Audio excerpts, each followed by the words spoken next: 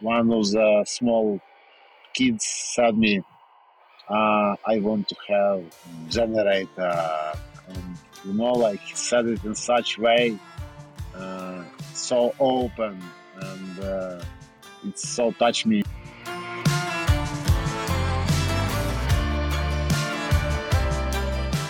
Hello and welcome to a new episode of the Yellow Van Stories. I'm your host and driver, Bastian. We are so happy and grateful that you have made the time to come on board with us today. We've been waiting just for you and kept your usual seat by the window side. After Russia's invasion of Ukraine, the topic of the second season became very clear to us. We decided to invite Ukrainians into the van to share their stories with us and to learn more about Ukraine's cultural identity.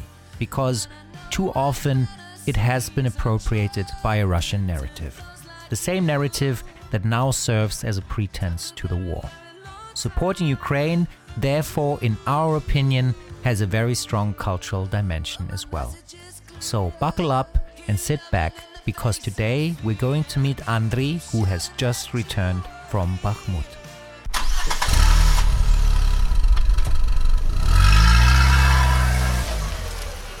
Hello and welcome to the Yellow Van Stories. Here with us today is Andriy Dubchak, a correspondent and photographer from Kiev in Ukraine. I'm very happy to have you with us today, Andriy. Welcome.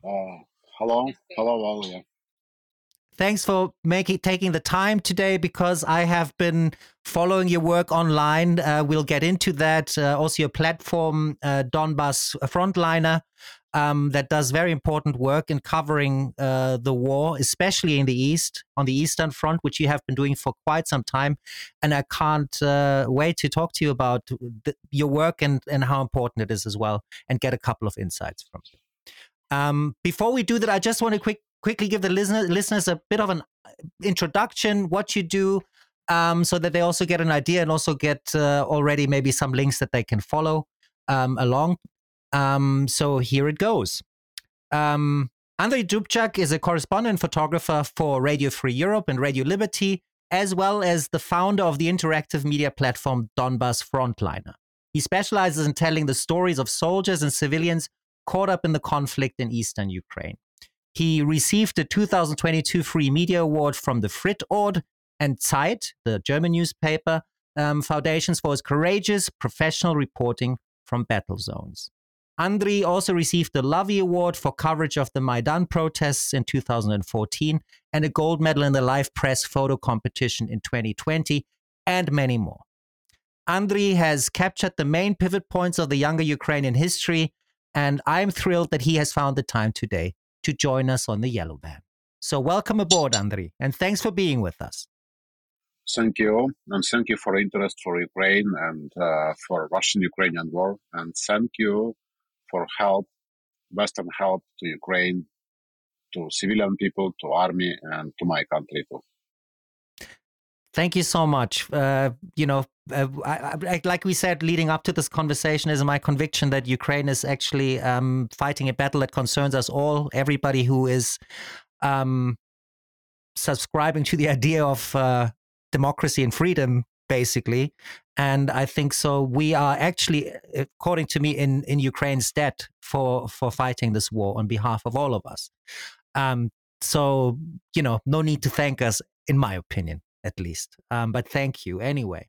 So I wanted to just quickly touch base with you a little bit. Where are you right now? I think you're in Kiev right now, correct? Yep. Right now I'm in Kiev.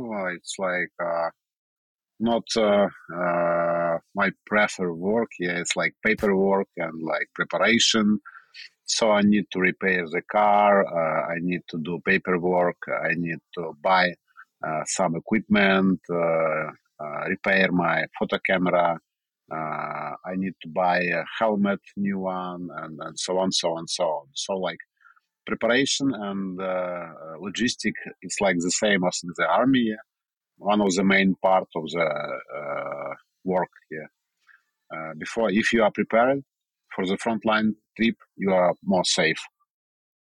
Of course, that makes absolute sense. And I do believe you need a lot of you constantly have a need of new equipment and stuff, because I mean you take it through very rough terrain, obviously in a zone of conflict. So I imagine that you are on a rotation, right, from Kiev to the front line and back. Is that how it works? Yes, typically I go to Kiev, spend here some time, made paperwork, made preparation, and after that I go to the front line.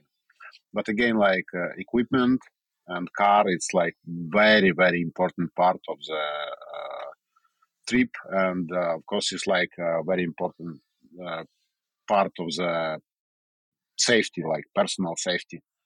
Because, for example, I have like a four-wheel drive car, and for now, after accident near Bakhmut, when I was under cluster munition shelling, and my car lost three wheels and all glasses. After that, I have all time with me two additional wheels to to be safe, because when you're stuck on the front line with no wheels, it's like very dangerous. Because for now, modern Yes. war is like a war of the drones, and if Russia just saw your car on the road, they need just few minutes to shell it. So uh, car Your only and equipment sorry, is like your only way would then be to abandon the car, basically. If you're stuck there for 2, 3, 4 minutes, then the best option for you would just be to abandon the car and go without the car, I suppose. sometimes yes, sometimes not. It depends on the situation, of course. But like no, anyway, like car is safety. Yeah? Yeah, No, I heard about situation when people like a journalist stuck in the mud near the front line, and they left the car. Yeah, but I had the same situation approximately on the new year 21, 22. It was near Pisky. I was in military and it was deep snow. And I had like previous my car, Skoda Octavia. It's not 4 on 4. It's like just car for the cities. And I yeah. stuck in the snow on the potentially dangerous direction. And we go out from the car. I film it, and but no, thanks to God, like Russia, like didn't see it or decided like do not shoot, and so then military car arrived and bring out my car from the snow. Okay. Wow. For me, this is still, to be honest with you, your photography is has brought the war in that sense so much closer to me. Over the last few days, I've been looking at some of your images again, and what really makes them so relatable is you really take pictures, not really of the fighting so much, but of the moments in between, like the humanity of it all, in a way, like people, like soldiers in dugouts, like the civilians, and how it affects them. So I think your photography in that sense is very, very powerful because it really shows the human dimension of it all and not just the technological warfare in that sense, which we very often see in media and in the news. So it's Uh, very, very valuable for me in that sense. no, my opinion, like every photographer, every reporter, he pass through own like reports the personal relation to the society and to the people. Yeah. You very easily can see like if photographer love people or don't love. So sometimes you can see just like bodies, just scared faces and so on. I love people, and my opinion, the war is not bullet, it's not uh, artillery, it's not tanks. The war is firstly it's like people who stand with gun, yeah, from both sides. Of course, I don't have possibility to go to the Russian part because, like, I don't know, they will kill me Yes. or like bring to prison. Yeah, but anyway, like, uh, main part of my reports is people uh, and people's soul. No, I try to show it via photography and via reports, via video. Uh, so it's the main part of the war, because So I war can is also really, war yes. war is not only about the death. War is also about the live, yeah, live. What no, what people alive, and the main part of the reports it's about people who are alive, who survive, and who protect own freedom and own country. Yes. So I also at this point I will really point out and really emphasize to go and watch Donbass Frontliner, your website, and I will obviously link to it in the show notes to really take a look at the images and if you're interested and take a look because it paints a very good picture and I'm very grateful that you're doing what you are doing, Andriy. Uh, You've just um, come back. Yes. website like for now we just start to rebuild again, yeah, but main part of the photo and main part of the stories you can see on our Instagram, Donbass Frontliner. Yes. It's English language, so it will be easy for Yes. audience from abroad, yeah. I link to all of that, obviously, so that people will have it very easy to find you. So you also just said you've just come back from Bakhmut, right? We are hearing about Bakhmut like every single day, and that Russian troops are advancing. Apparently, what? How is the situation? How was your work there over the last few weeks, months? How long were you there actually to start? Uh, no, I was before the near the Bakhmut last trip. Yeah, I was in Chasiv Yar, like in villages near Bakhmut. Uh, I was directly in Bakhmut in December. Yeah, so I was for 3 days. Hmm. And before the Bakhmut, honestly, I thought like I saw the war. Yeah, because I covered the Russian-Ukraine war since like 2014, and uh, Sorry, can I just quickly interrupt you there for just 1 second because I think this is a very important point to make because I realize here in the West a little bit or in the rest of Europe, it's still very often the idea is that the war started now in 2022, but the actual fact is the war started in 2014 with a kind of like an ongoing conflict that was never resolved and then just taken to another level in 2022. Would you agree with that assessment? absolutely, absolutely. And the idea of the Donbass Frontliner project in 2020 it was pay attention to the forgotten war because in 2020 we had like 450 kilometers of the front line Mm. trenches, like dozen thousands of the soldiers in trenches. Every night fight with small arms, sometimes artillery, sometimes tanks, like and so on, so on, so on. So it was like, my opinion, it was big training center for Russian troops, which like regularly came to this like front line and test own soldier, own commanders, and new kind of weapons. And yeah, uh, in 2021, uh, it was really forgotten war because my team Yes. was probably just one team who worked directly for social networks from the front line.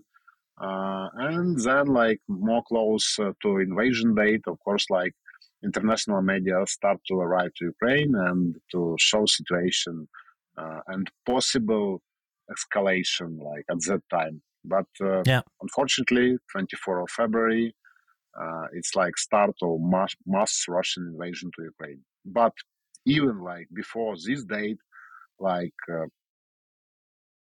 There was an ongoing war on Ukraine. yes, thousands Yeah. and thousands people die, and dozens of thousands was wounded and lost legs, arms, eyes, and so on, so on. So it just new level of the conflict, the invasion.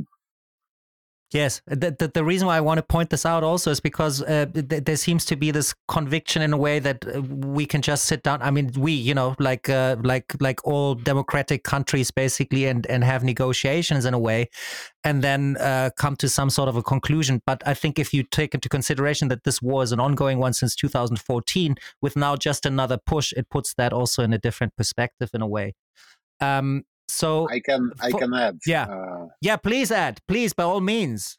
It's not only like no, we talk about Russian-Ukrainian war just now, but Yeah, honestly, it was for century. Yeah, yes, Russia stole history of Ukraine, like because all Ukrainian kings sit here in Kiev, and all of them speak Ukrainian. Russia like uh, say for all time Ukrainian language non-exist, but people who know Russian don't understand Ukrainian, and vice versa.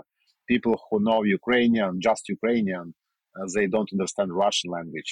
We have different culture, different history, and Russia for century killed Ukrainian, and just in last century they kill like dozen of the millions of Ukrainian, and especially it was like famine, Golodomor, when Yeah. Russia killed like, no, Soviet Union killed like approximately 4 million of the Ukrainian with hunger. And after that was 1937, 1939, when Russian and The Soviet Great Union, Terror. like, they kill a lot of, shoot a lot of Ukrainian who was smart, the most like best people in the country, and send millions to the Gulag, to the prison on the Siberia. And World War II, during the World War II, Ukraine lose the most amount of the population in percentage. So Yes. it's like very old, like war, and very old A very hate to each other. Yeah, a very old conflict, and mainly always at the expense of Ukraine, and therefore, one of the reasons for this podcast as well, we have forgotten because of that, because Russian narrative has dominated Ukrainian culture.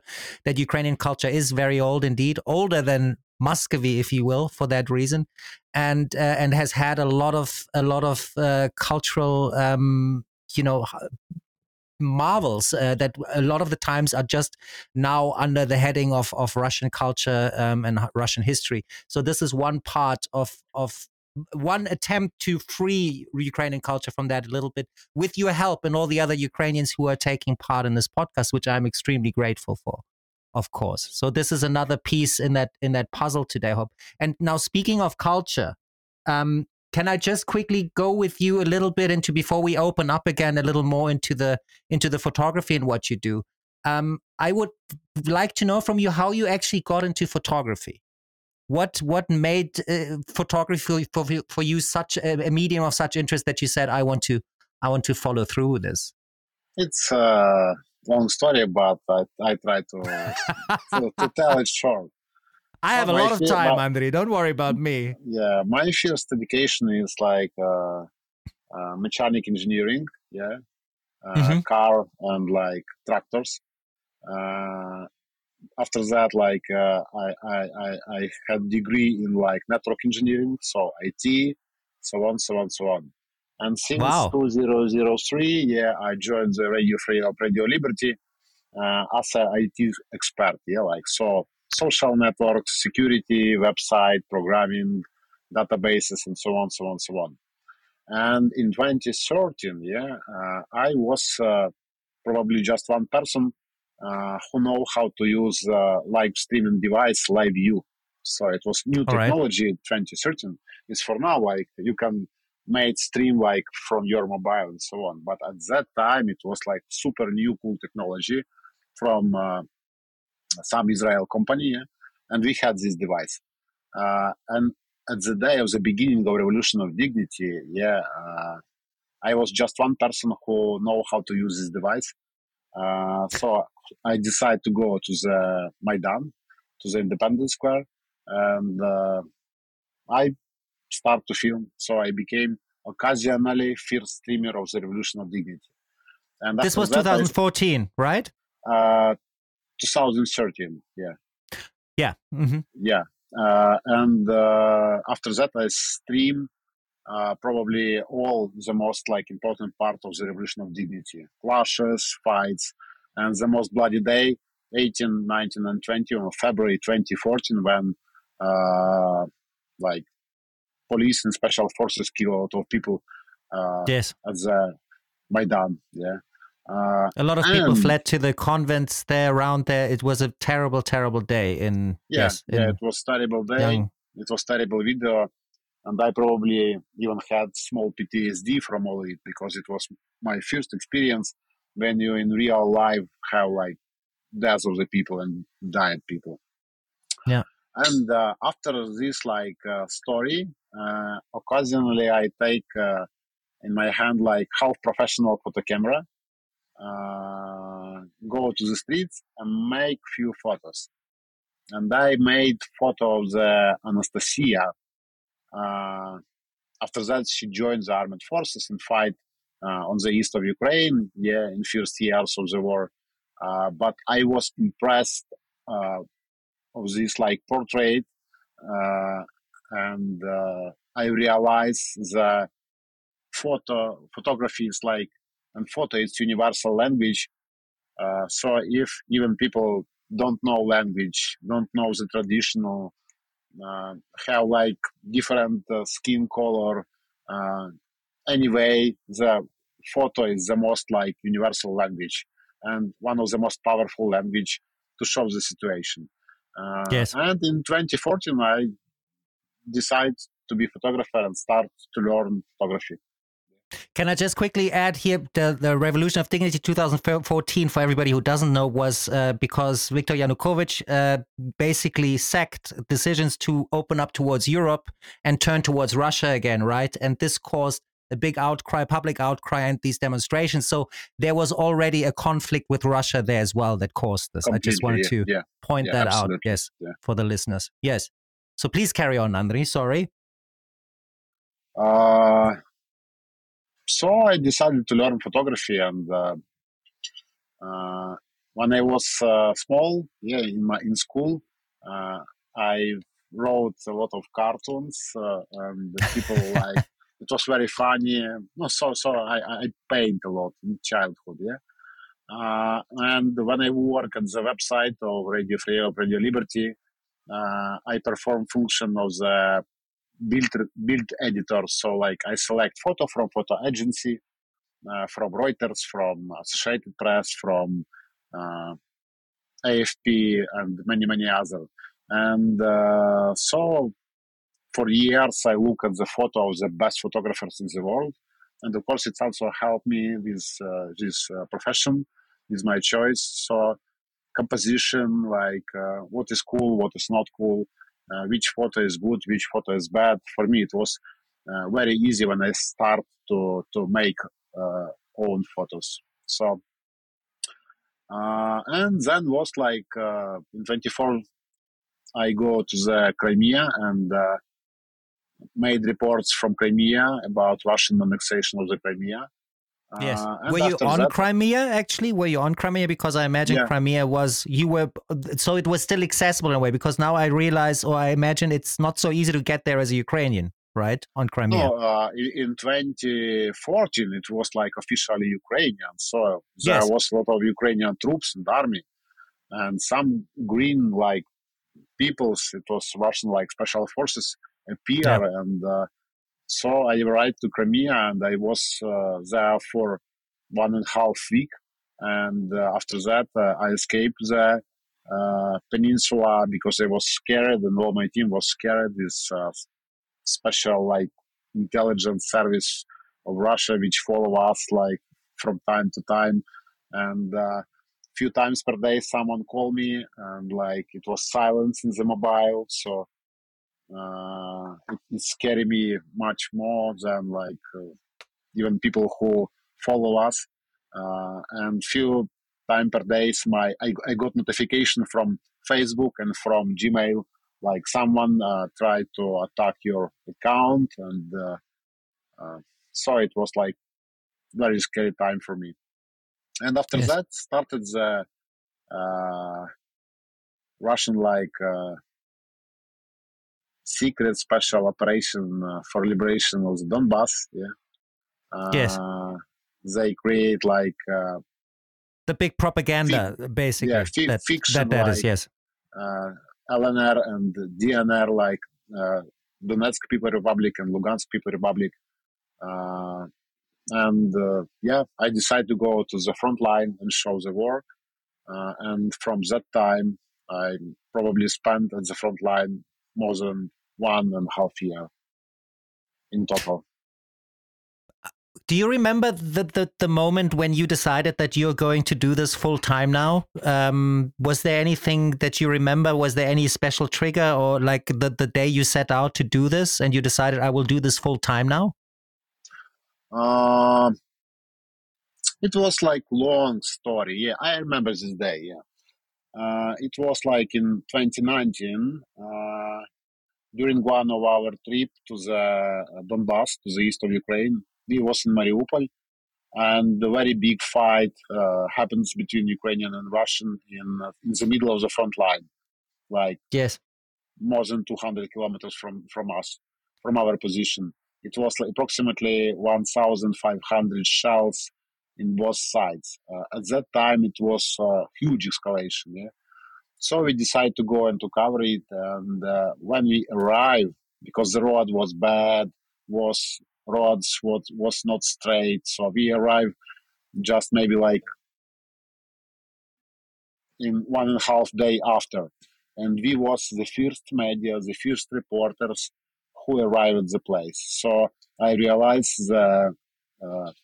this like conflict really forgotten, and I need to spend my effort uh, to show it to Ukraine and to the world. Because even in Ukraine, like main part of the society didn't pay attention to this conflict and forgot about him because it was like no you can imagine like 8 years of the front line, so Yeah. people was not interested in this subject, and to cover the conflict, to show to Ukrainian world, I decided to create the Donbass Frontliner project. It was like 2019. uh, I started to collect money in 2020, and like uh, first trip to the front line with this project was in 2021. Wow. And now if you talk to me, I mean the thing is, this is something that I think not everybody can necessarily relate to. Like you put yourself in harm's way, right? Voluntarily. You go to places where people usually run away from. Um, what do you hope to achieve with your photography? What gives you the motivation to do this? Uh, it's not easy question because like all time people have combination of the motivation. Yeah, so I can say like I'm like Ukrainian and must do it. Maybe the most like main answer because I'm interested in this because the front line all time attract my attention because people at the front line I like and love people. Yeah, so for me, interesting like behavior of the people. And at the front line, they don't have time to wear the mask because in everyday life, you need to wear mask, be polite, like Hmm. smile, so on, so on, so on. At the front line, in dangerous situation, people don't have time for it, and it's very interesting for me, also for human being, yeah, and also of course also for photographer. And no, of course I'm Ukrainian, and I realize at that moment Russia will go ahead like some time, and no, it's like a lot of combination of the motivation. So interesting Can for I me. I can make it like really good and in high quality. I am Ukrainian, and it's probably one of the way to protect Ukraine from Russia and from future invasion. At the time, I thought about it like as about protection from uh, invasion in future. So So it is about creating awareness. Of course, I think that's also quite obvious that this is yes, what yes, information does. But this other part of your answer is something that I find very interesting because the way that I understand it, and correct me if I'm wrong, for you there is a human layer in during war or at war times that is otherwise very often overlaid by the other layers of our civilized life, right? And it's going right to the core of human existence in a way. Am I understanding yes, that right? yes, And yes. this Of is course, fascinating, obviously, for you. yes, yes, yes. It's and it's probably the most important part of the war because, as I said, the gun, the shells, the again bullets, just like something, yeah, just like things. But core of this war, yeah, core of this like fights, it's like people with a gun. They sold. brain and motivation. So we need to show it to audience in Ukraine and abroad. Why Yes. Ukrainian like for now more strong than Russian? It's not because we have like better gun. It's not we don't have gun enough now, yeah. And Russia have much more gun. But at the same time, the people's soul is like strong, and we want to fight because it's our home, our freedom, and it's our country. So yes, the most interesting part in all conflict, in my opinion, is people.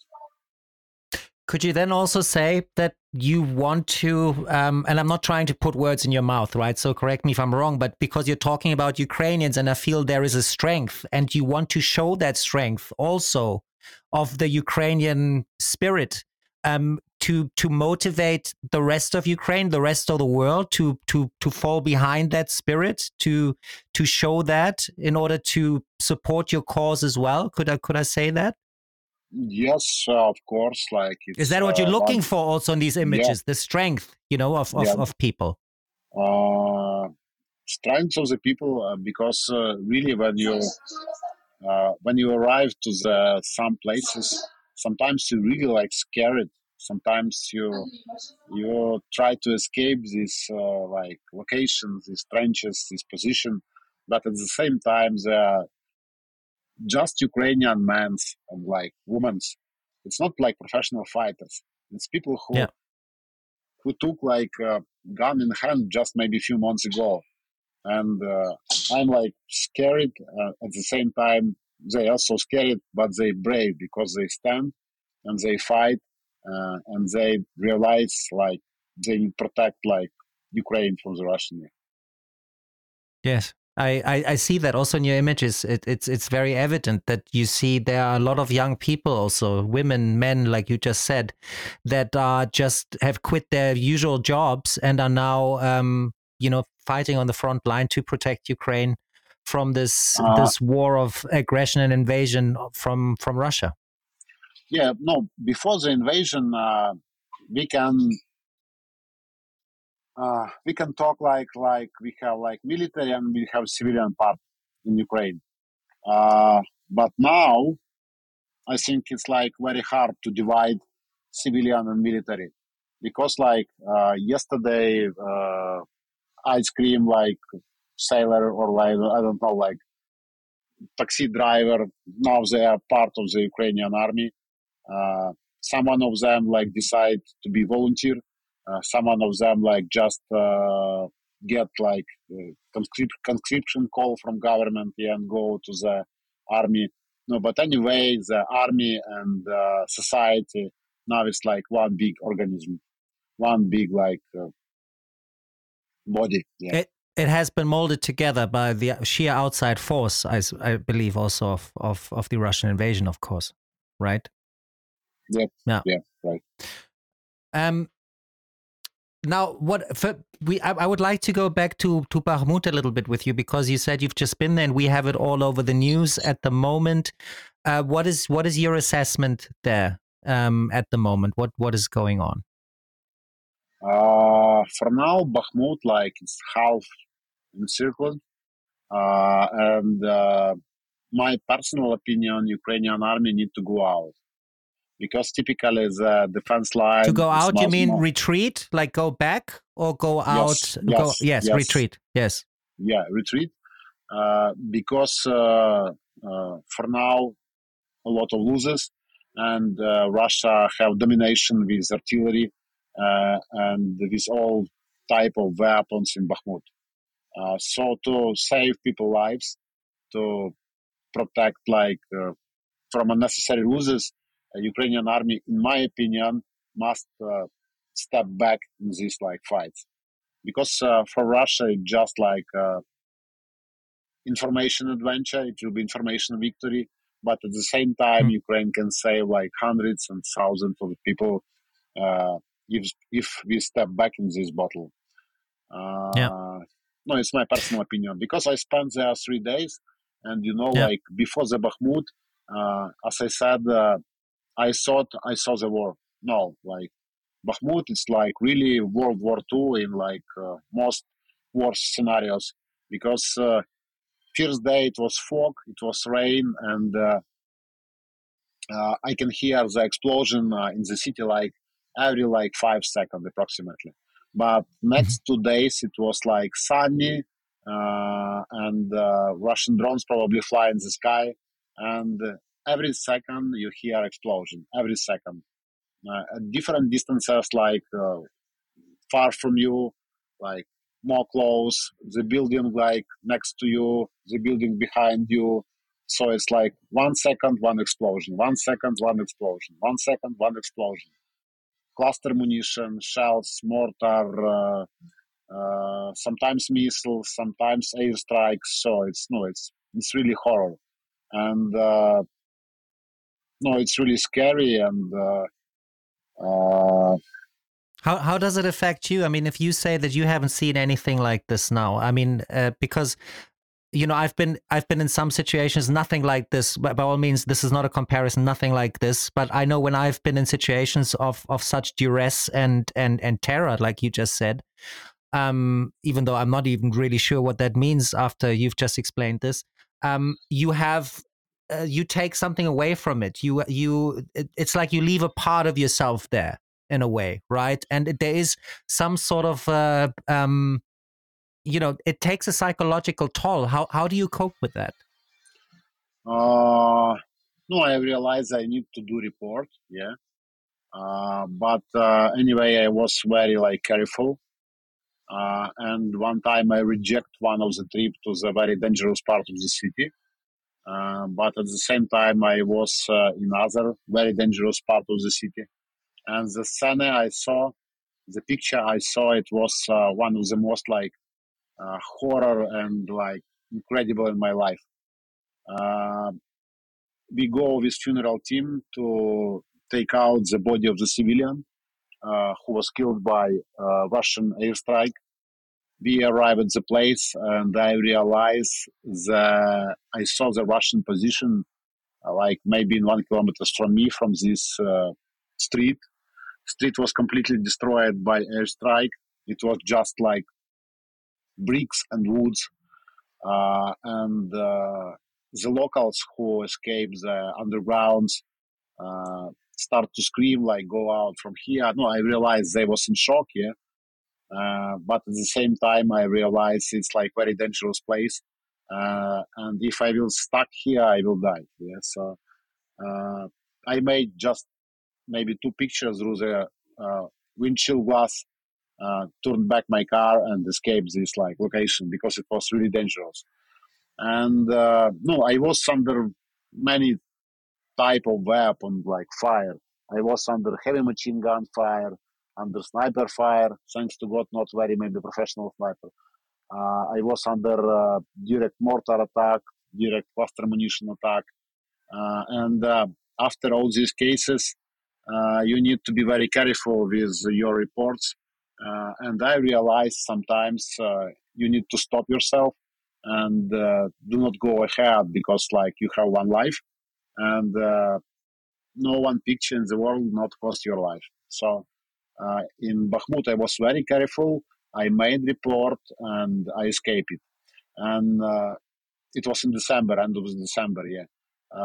But last time when I was in that part of the country, we decided do not go to the Bakhmut because it was very dangerous first, and second, what you can film there. So you'll be just driving through the city with no mobile network, with no information, and with unpredictable result of the photography and videography. Because people typically hide in underground, and you need to find this underground. And like, no, it was like it was unnecessary risk to do report from the Bakhmut in such condition, like no 1 week ago. So But you must also carry that shock. I mean, like everybody gets shocked, right? I mean, if you find yourself in uh, that, like, yes, is I that was shocked. Yeah, but no, again, like it's not my first experience with artillery and fights. yes? But I can say like day number three, I was so scary. So I can't make photo and video. I just like smoke, Yes. smoke inside the buildings. and Russia shell all around us. And the guy who stand with me in one of the buildings said, "We have like it's like good building, but we have just wooden floor, like old school. Yes. So it was not concrete, just wood. And no, I realize if mortar or shell will hit this building, all of us will be dead, like or wounded. Uh, so And but then if you're in this situation now, this is something, and that's why I still like follow through with this a little bit. Like if you go through this, like the first instinct is to get away from there, but you stay and you keep reporting. Maybe not this time, but you will go back. This is what you do. Like where do you find that strength? Where do you find that conviction? uh, Is it in your uh, private life? Is it like what, or is it just because the cause for you is so strong and so valuable that you don't even question it anymore? it's very hard question. Sometimes I ask my own the same question, and I don't have clear answer. Like it's again a lot of answers. So I'm professional in it. I had an experience. Probably I know the situation. Probably not. It's my country. I need to show it. A lot of people wrote me a very good words about my work. So I realized it's important, and it helped to Ukrainian. Sometimes it helped to real people, to civilian, to children. It's bring help and donation for them. So how can I stand away from so big like fights of my country for freedom? For no one year, like when the invasion started, it was Ukrainian language teacher, young woman like 30 years, who took AK just first day in her hand. She said like a very interesting phrase for me. We just want to live in our country. No, when I asked her why do you decide to take the gun in hand, we just want to live in our country. It's like big answer to very many questions. Really. Yes. I think the emphasis lies on your country, right? Nobody else's country, but your Uh, self-determined, independent country that is free to choose as your wish.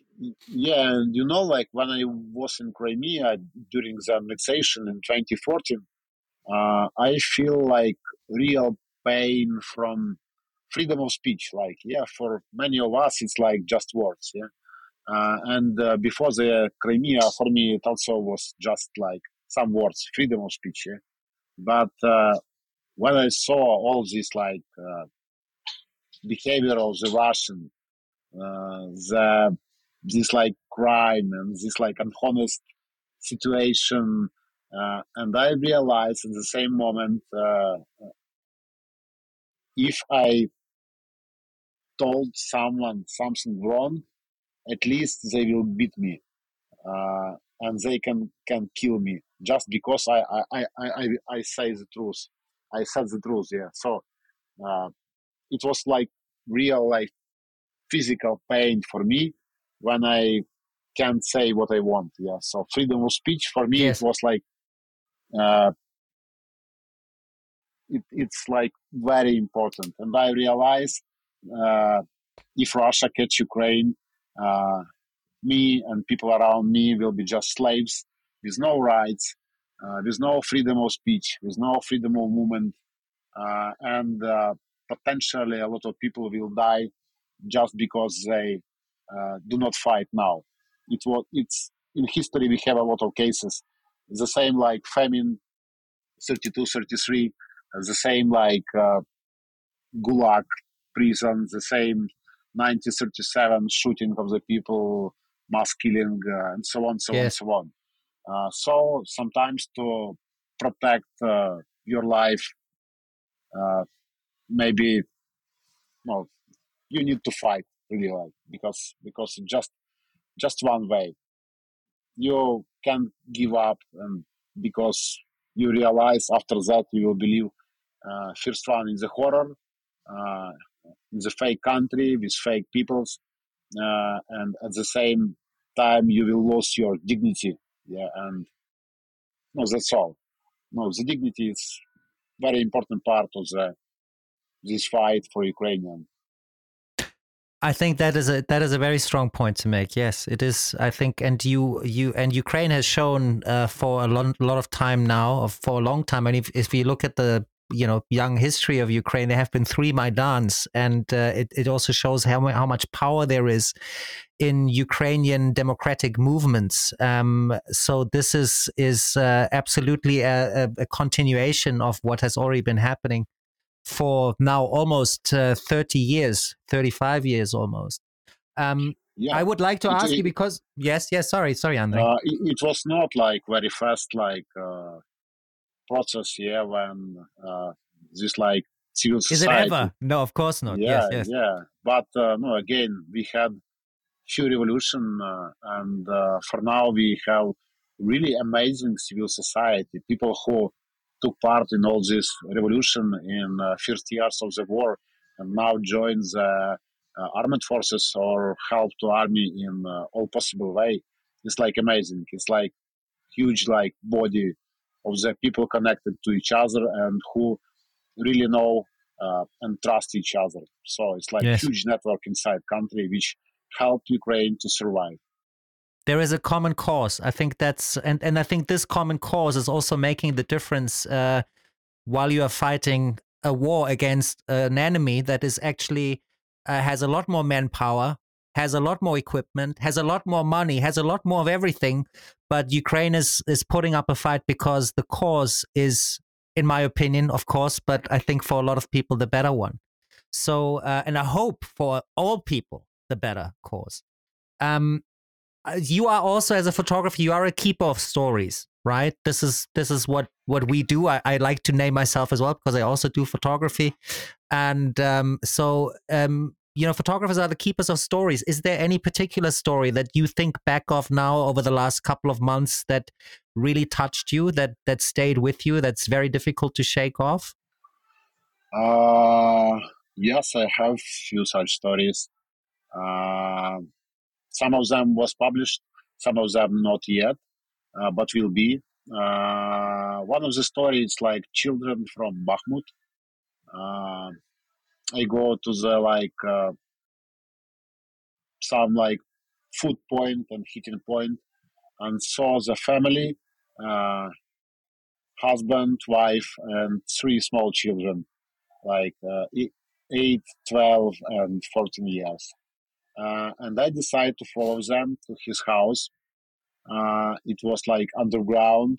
They live in such condition for a few months, under shelling, under without water, without like proper food, without proper heating, and it's really impressed me because when I start to talk with them about the situation and what children want to Christmas, one of the small kids said me, "I want to have generator," and like he said it in such way, so open, and it's so touched me because like in this century, in modern like world, kids don't want like I don't know Barbie, don't want ice cream.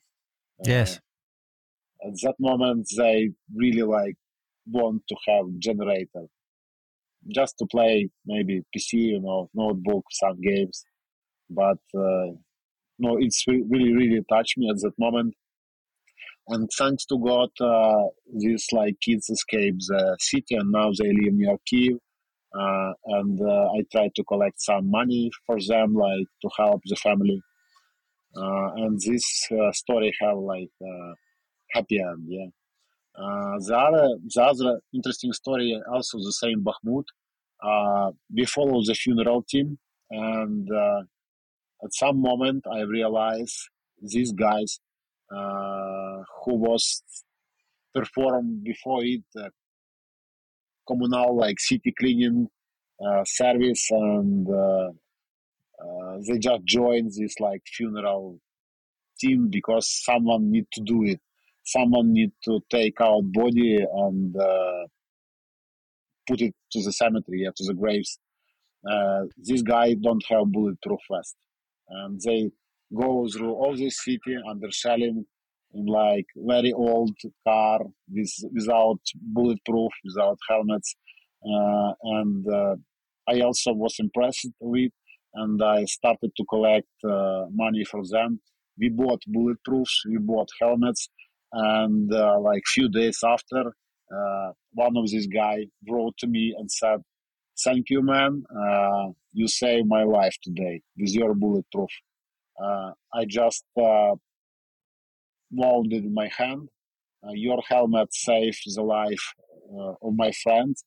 Unfortunately, the man number three got wounded in stomach, and now he's in the hospital.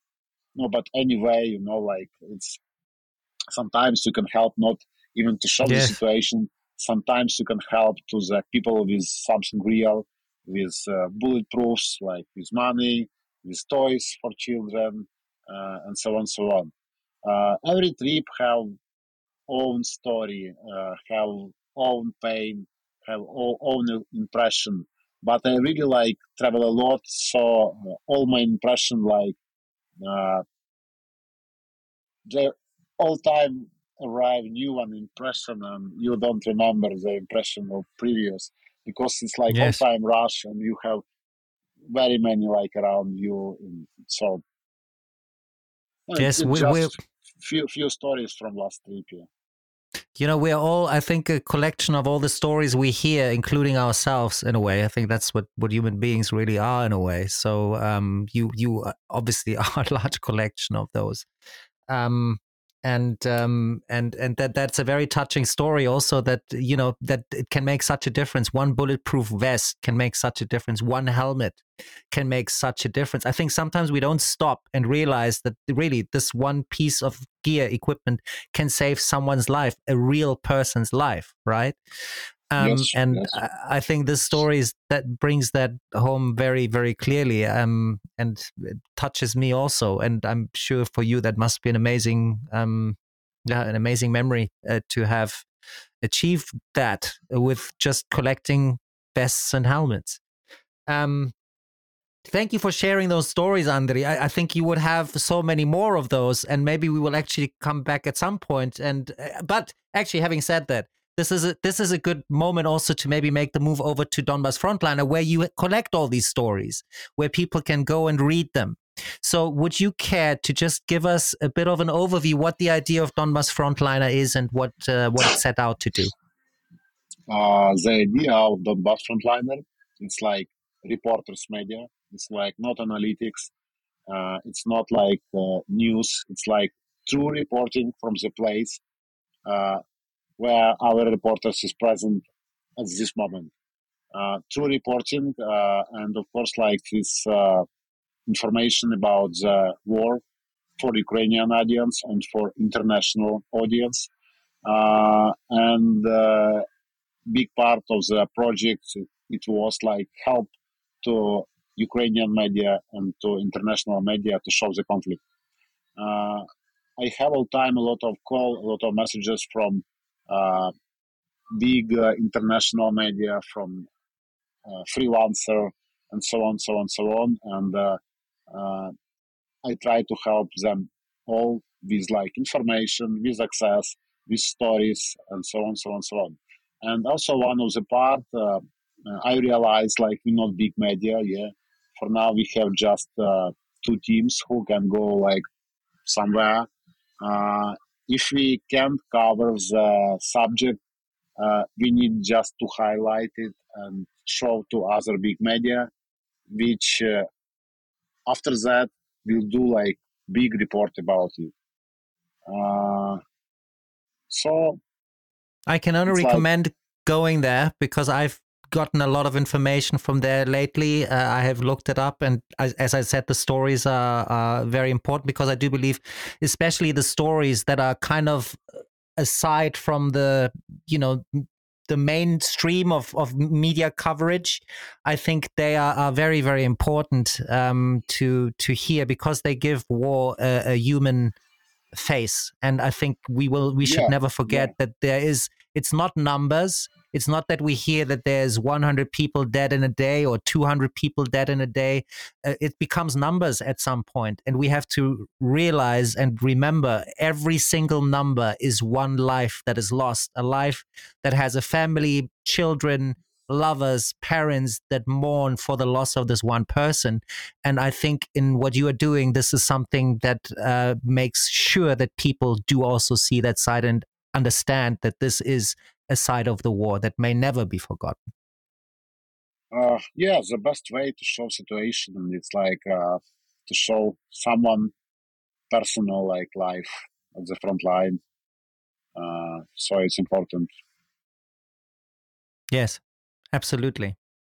Um, I would like to ask you, if I may, and tell me if I'm overstepping a line, and you know absolutely no problem. But I would also like to just ask you, because doing what you do, it also must affect your private life. Obviously, I had the luck of having been in communication with your wife, who is fantastic, amazing woman.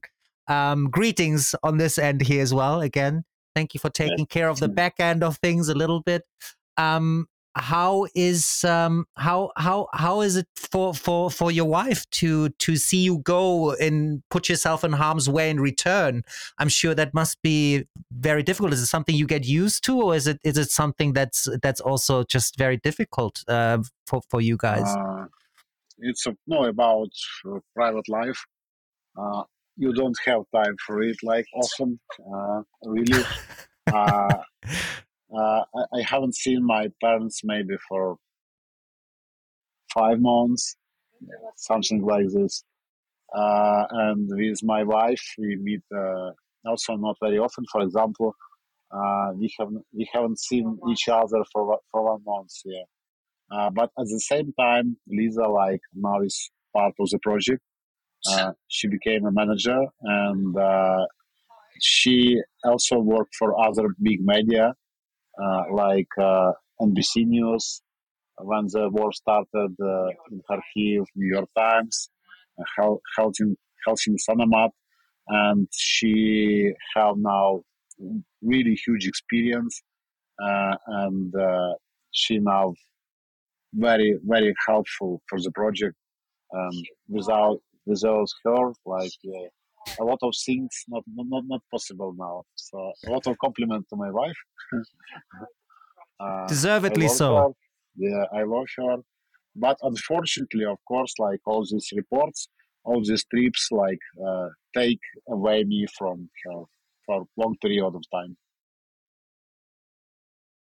Yes. From family, from my three cats, and from Kiev. So it's like sad story, but at the same time, I realize I need to do it.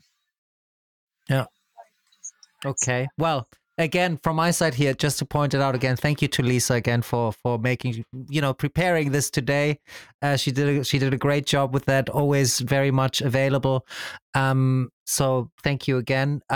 Yeah, I see that you guys, though, with all this difficulty, have found a way of turning it into a collaboration, into something that you both share, and most probably this is also something that helps. I suppose that you both feel the need to do it.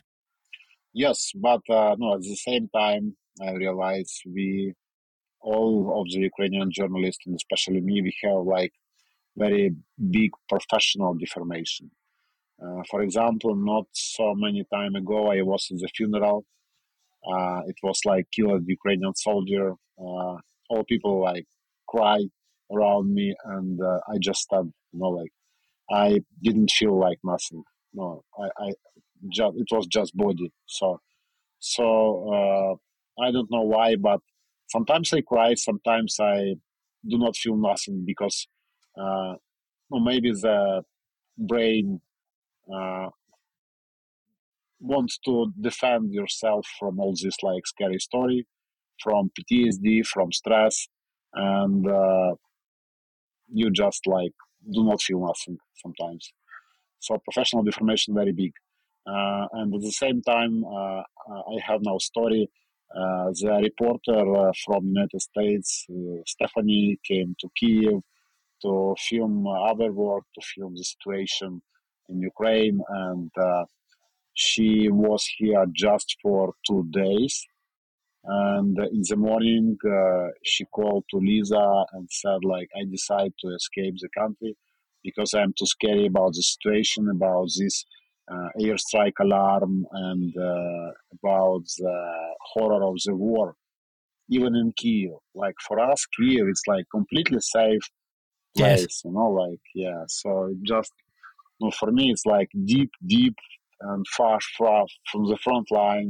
It's like, for me, like, I feel completely safe me here. But uh, people who arrive from like United States, from European Union, sometimes they're really scary, and they see horror uh, around. So professional deformation, I can say, it's very big, and we stuck in this like period of the war, and so it's just fact. Yeah. Yes. I would like to ask you something, because knowing the front line, like this is I think it's important, because I do hear. Look, I'm German, right? So for me, arms and war has always been something that I have tried to see as a thing as the of the past, right? Even though I know, like, there have been wars going on in the world. I mean, I'm not naive, but like, for personal involvement, because of the terrible history of Germany, also the atrocities that were committed in the name of Germany, and so on and so on, there has been a very big distance. So I do I'm just saying this because I want to make sure that everybody understands as well, that I understand that people are calling for a stop to arm Ukraine. We shouldn't sell weaponry, and so on and so on, because it will just cause increase the conflict potential, and so on and so on. I just don't believe that that is the right way to do it, because we would be leaving Ukraine alone during a fight that Ukraine are fighting for ourselves. Now, I'm being a little suggestive with my question, but what would you say to people that say that armaments should be stopped to Ukraine so that there can be negotiations? What would you answer them? We had a lot of examples in history. For example, the World War II, yeah, and in 41, the Soviet Union had so many guns, so many tanks, so many jets near the Polish border, yeah. And so a lot of historians said uh, Germany decided to attack first to prevent attack of the Soviet Union. So if Russia, if Soviet Union, if like Russian Federation, it's like the same for me. Yeah, catch Ukraine, it will be not stop of the explosion. It will be just one part of the explosion. So, example of the LNR and DNR territory. It's Ukraine, yeah, but it was like captured by Russia in 2014. Uh, for now, what Russia do? They took all men from this territory, give them gun, and like send to the Ukrainian position, like a meat. The same will be with Ukraine if Russia catch it. And in my opinion, the main target in 2022 was not Ukraine by the plan. Yeah? It was like Europe, but Russia just stuck now in Ukraine. So if like we will be without gun, if we like lose this conflict, and if we will be under Russian Federation, it's like just start of the story. So Russia will go ahead to some European country. Uh, no, and anyway, it will affect like all Europe Union. No, it's my position and my personal position. So And and I agree with you. I agree with you. Yes. and even now, really, like I am not like very sure we will win because uh, like hundreds of thousands of Russian troops now is like prepared and waiting somewhere at the east and at the south of Ukraine to invade the new territory and to kill Ukrainian and to get Ukraine. So we need to fight and maybe even fight more strong than before because like no big another one big escalation, another one big invasion is ahead, and I can predict when it will happen, but anyway, Russia like have enough of resources for it. Yes. So we need gun, we need shells, we need bullets, and we need like help for civilian who trying to survive because it's like horror story for millions and millions of people. The United Nations uh, have official statistics. For now, Ukraine have 8 millions of refugee, yeah, and Yeah. total population of Ukraine.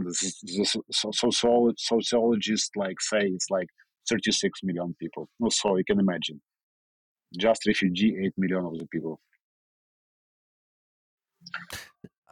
You know what you said. I think that's something I agree with that entirely. I think it's a question of whether we make this story stop in Ukraine now, or whether it continues and it will move on further throughout Europe, other parts of Europe, Moldavia, Georgia, and so on and so on. I Yes, think this is the question, and if we don't provide any more armaments, this will go on. So, with as sad as it makes me that this is necessary, according to mine and also your opinion, I think there is no other option but to do as much as we can, as long as we can, to support the fight of Ukraine. And I think that's yes. a very important point to make, also. Um, and obviously, And there will be a about lot of argument about this, but still, this is our point. I believe your point and my point as well. Yes.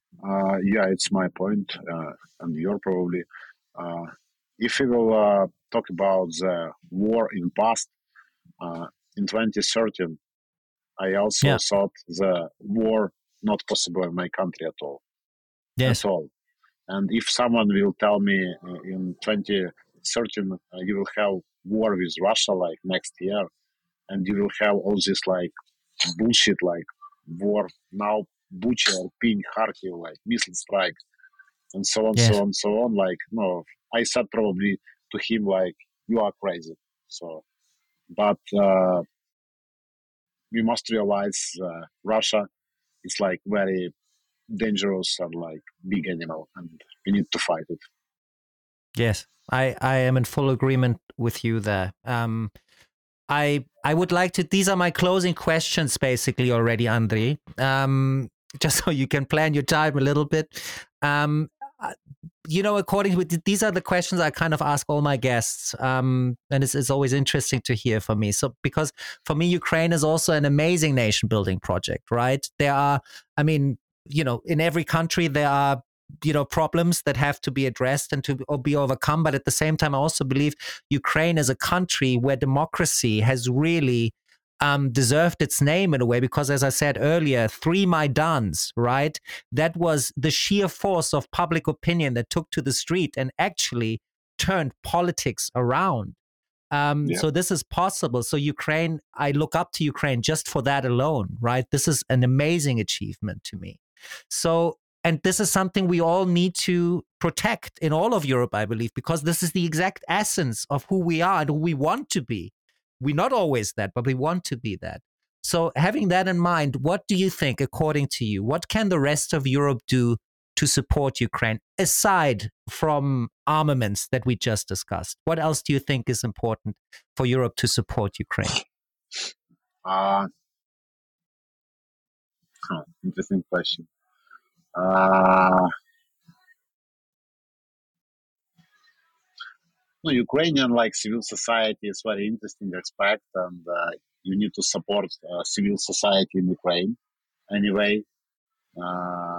And no, I don't know.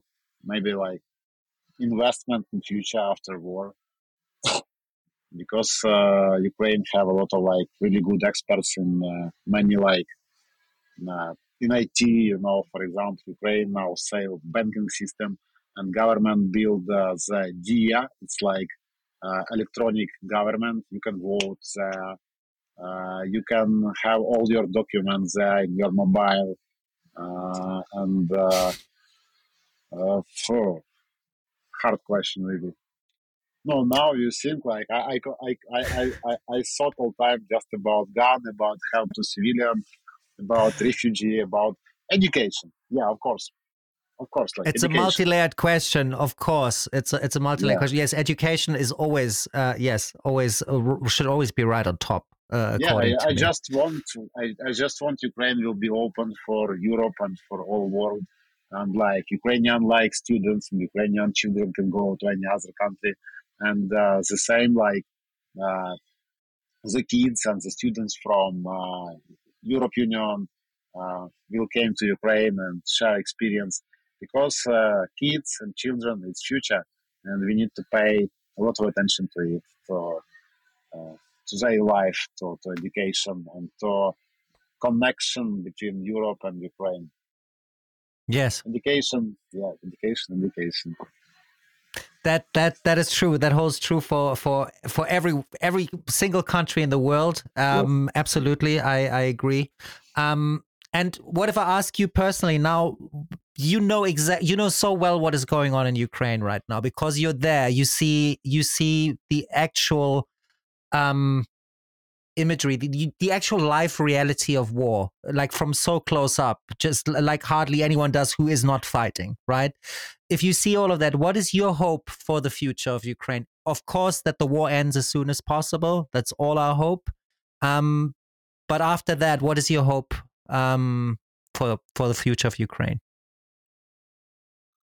uh, Successful, rich, good educated country with great like civil society, and the future of this country will control not like someone like Putin or like any other person. It will be controlled by civil society, and because Ukraine is like a small baby for now, we can instead to rebuild the technology and instead to rebuild the process, we can get the best experiences from the world and like build a really new one. And yeah, for now, all Ukrainians know what does it mean like costs of freedom.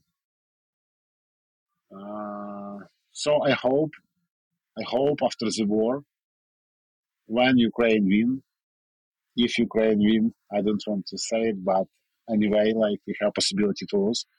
Uh, we will have really great civil society, which will control all aspects of the country life, of the like, yeah, of the Ukrainian life, economy, like Yes.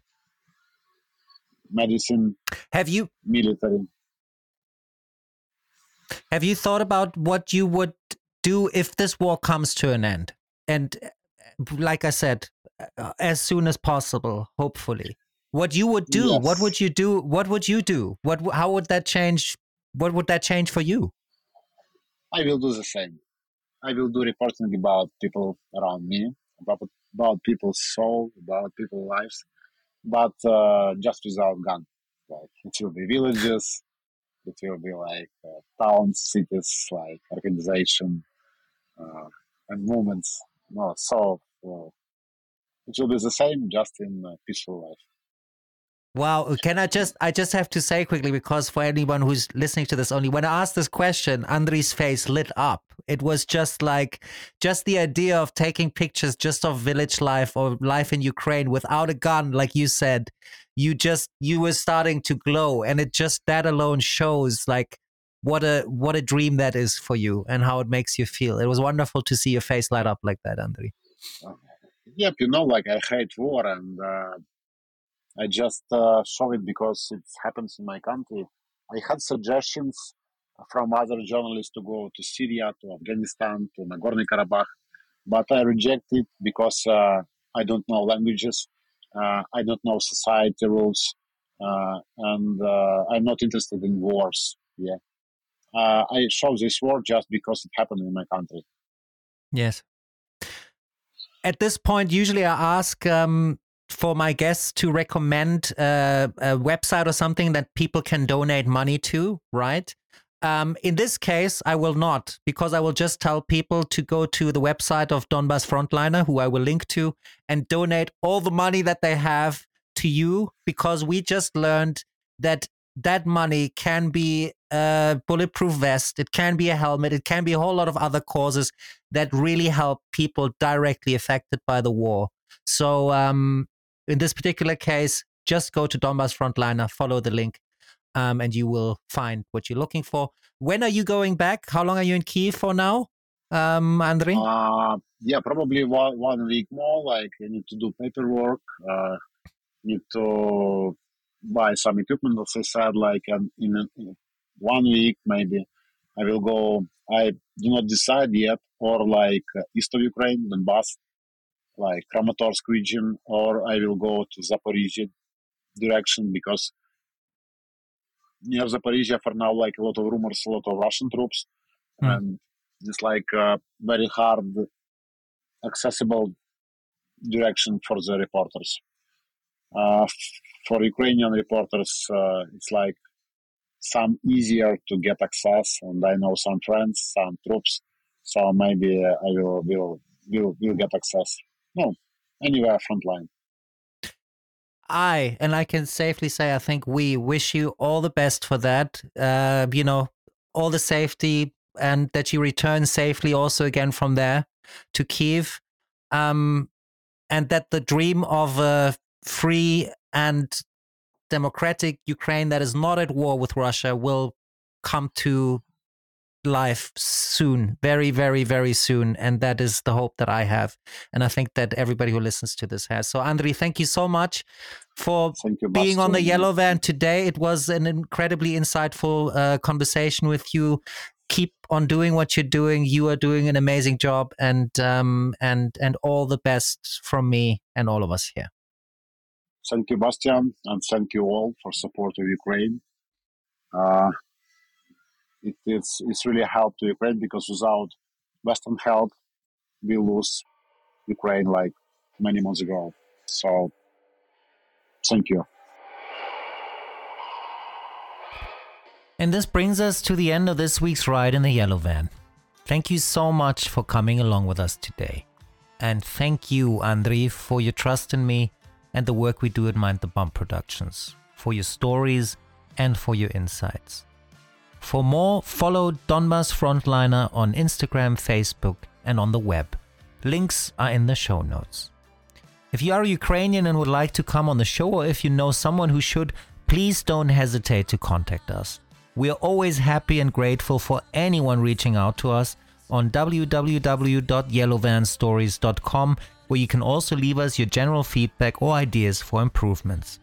And maybe, with a bit of luck, the Yellow Van might broadcast from Ukraine in the not-so-distant future. We are already contemplating our options for making this possible, so stay tuned. We hope to welcome you back next week for a new episode with the filmmaker Anastasia Sancharovska, and until then, keep loving in the face of fear and stand with Ukraine. Take it away, Jim.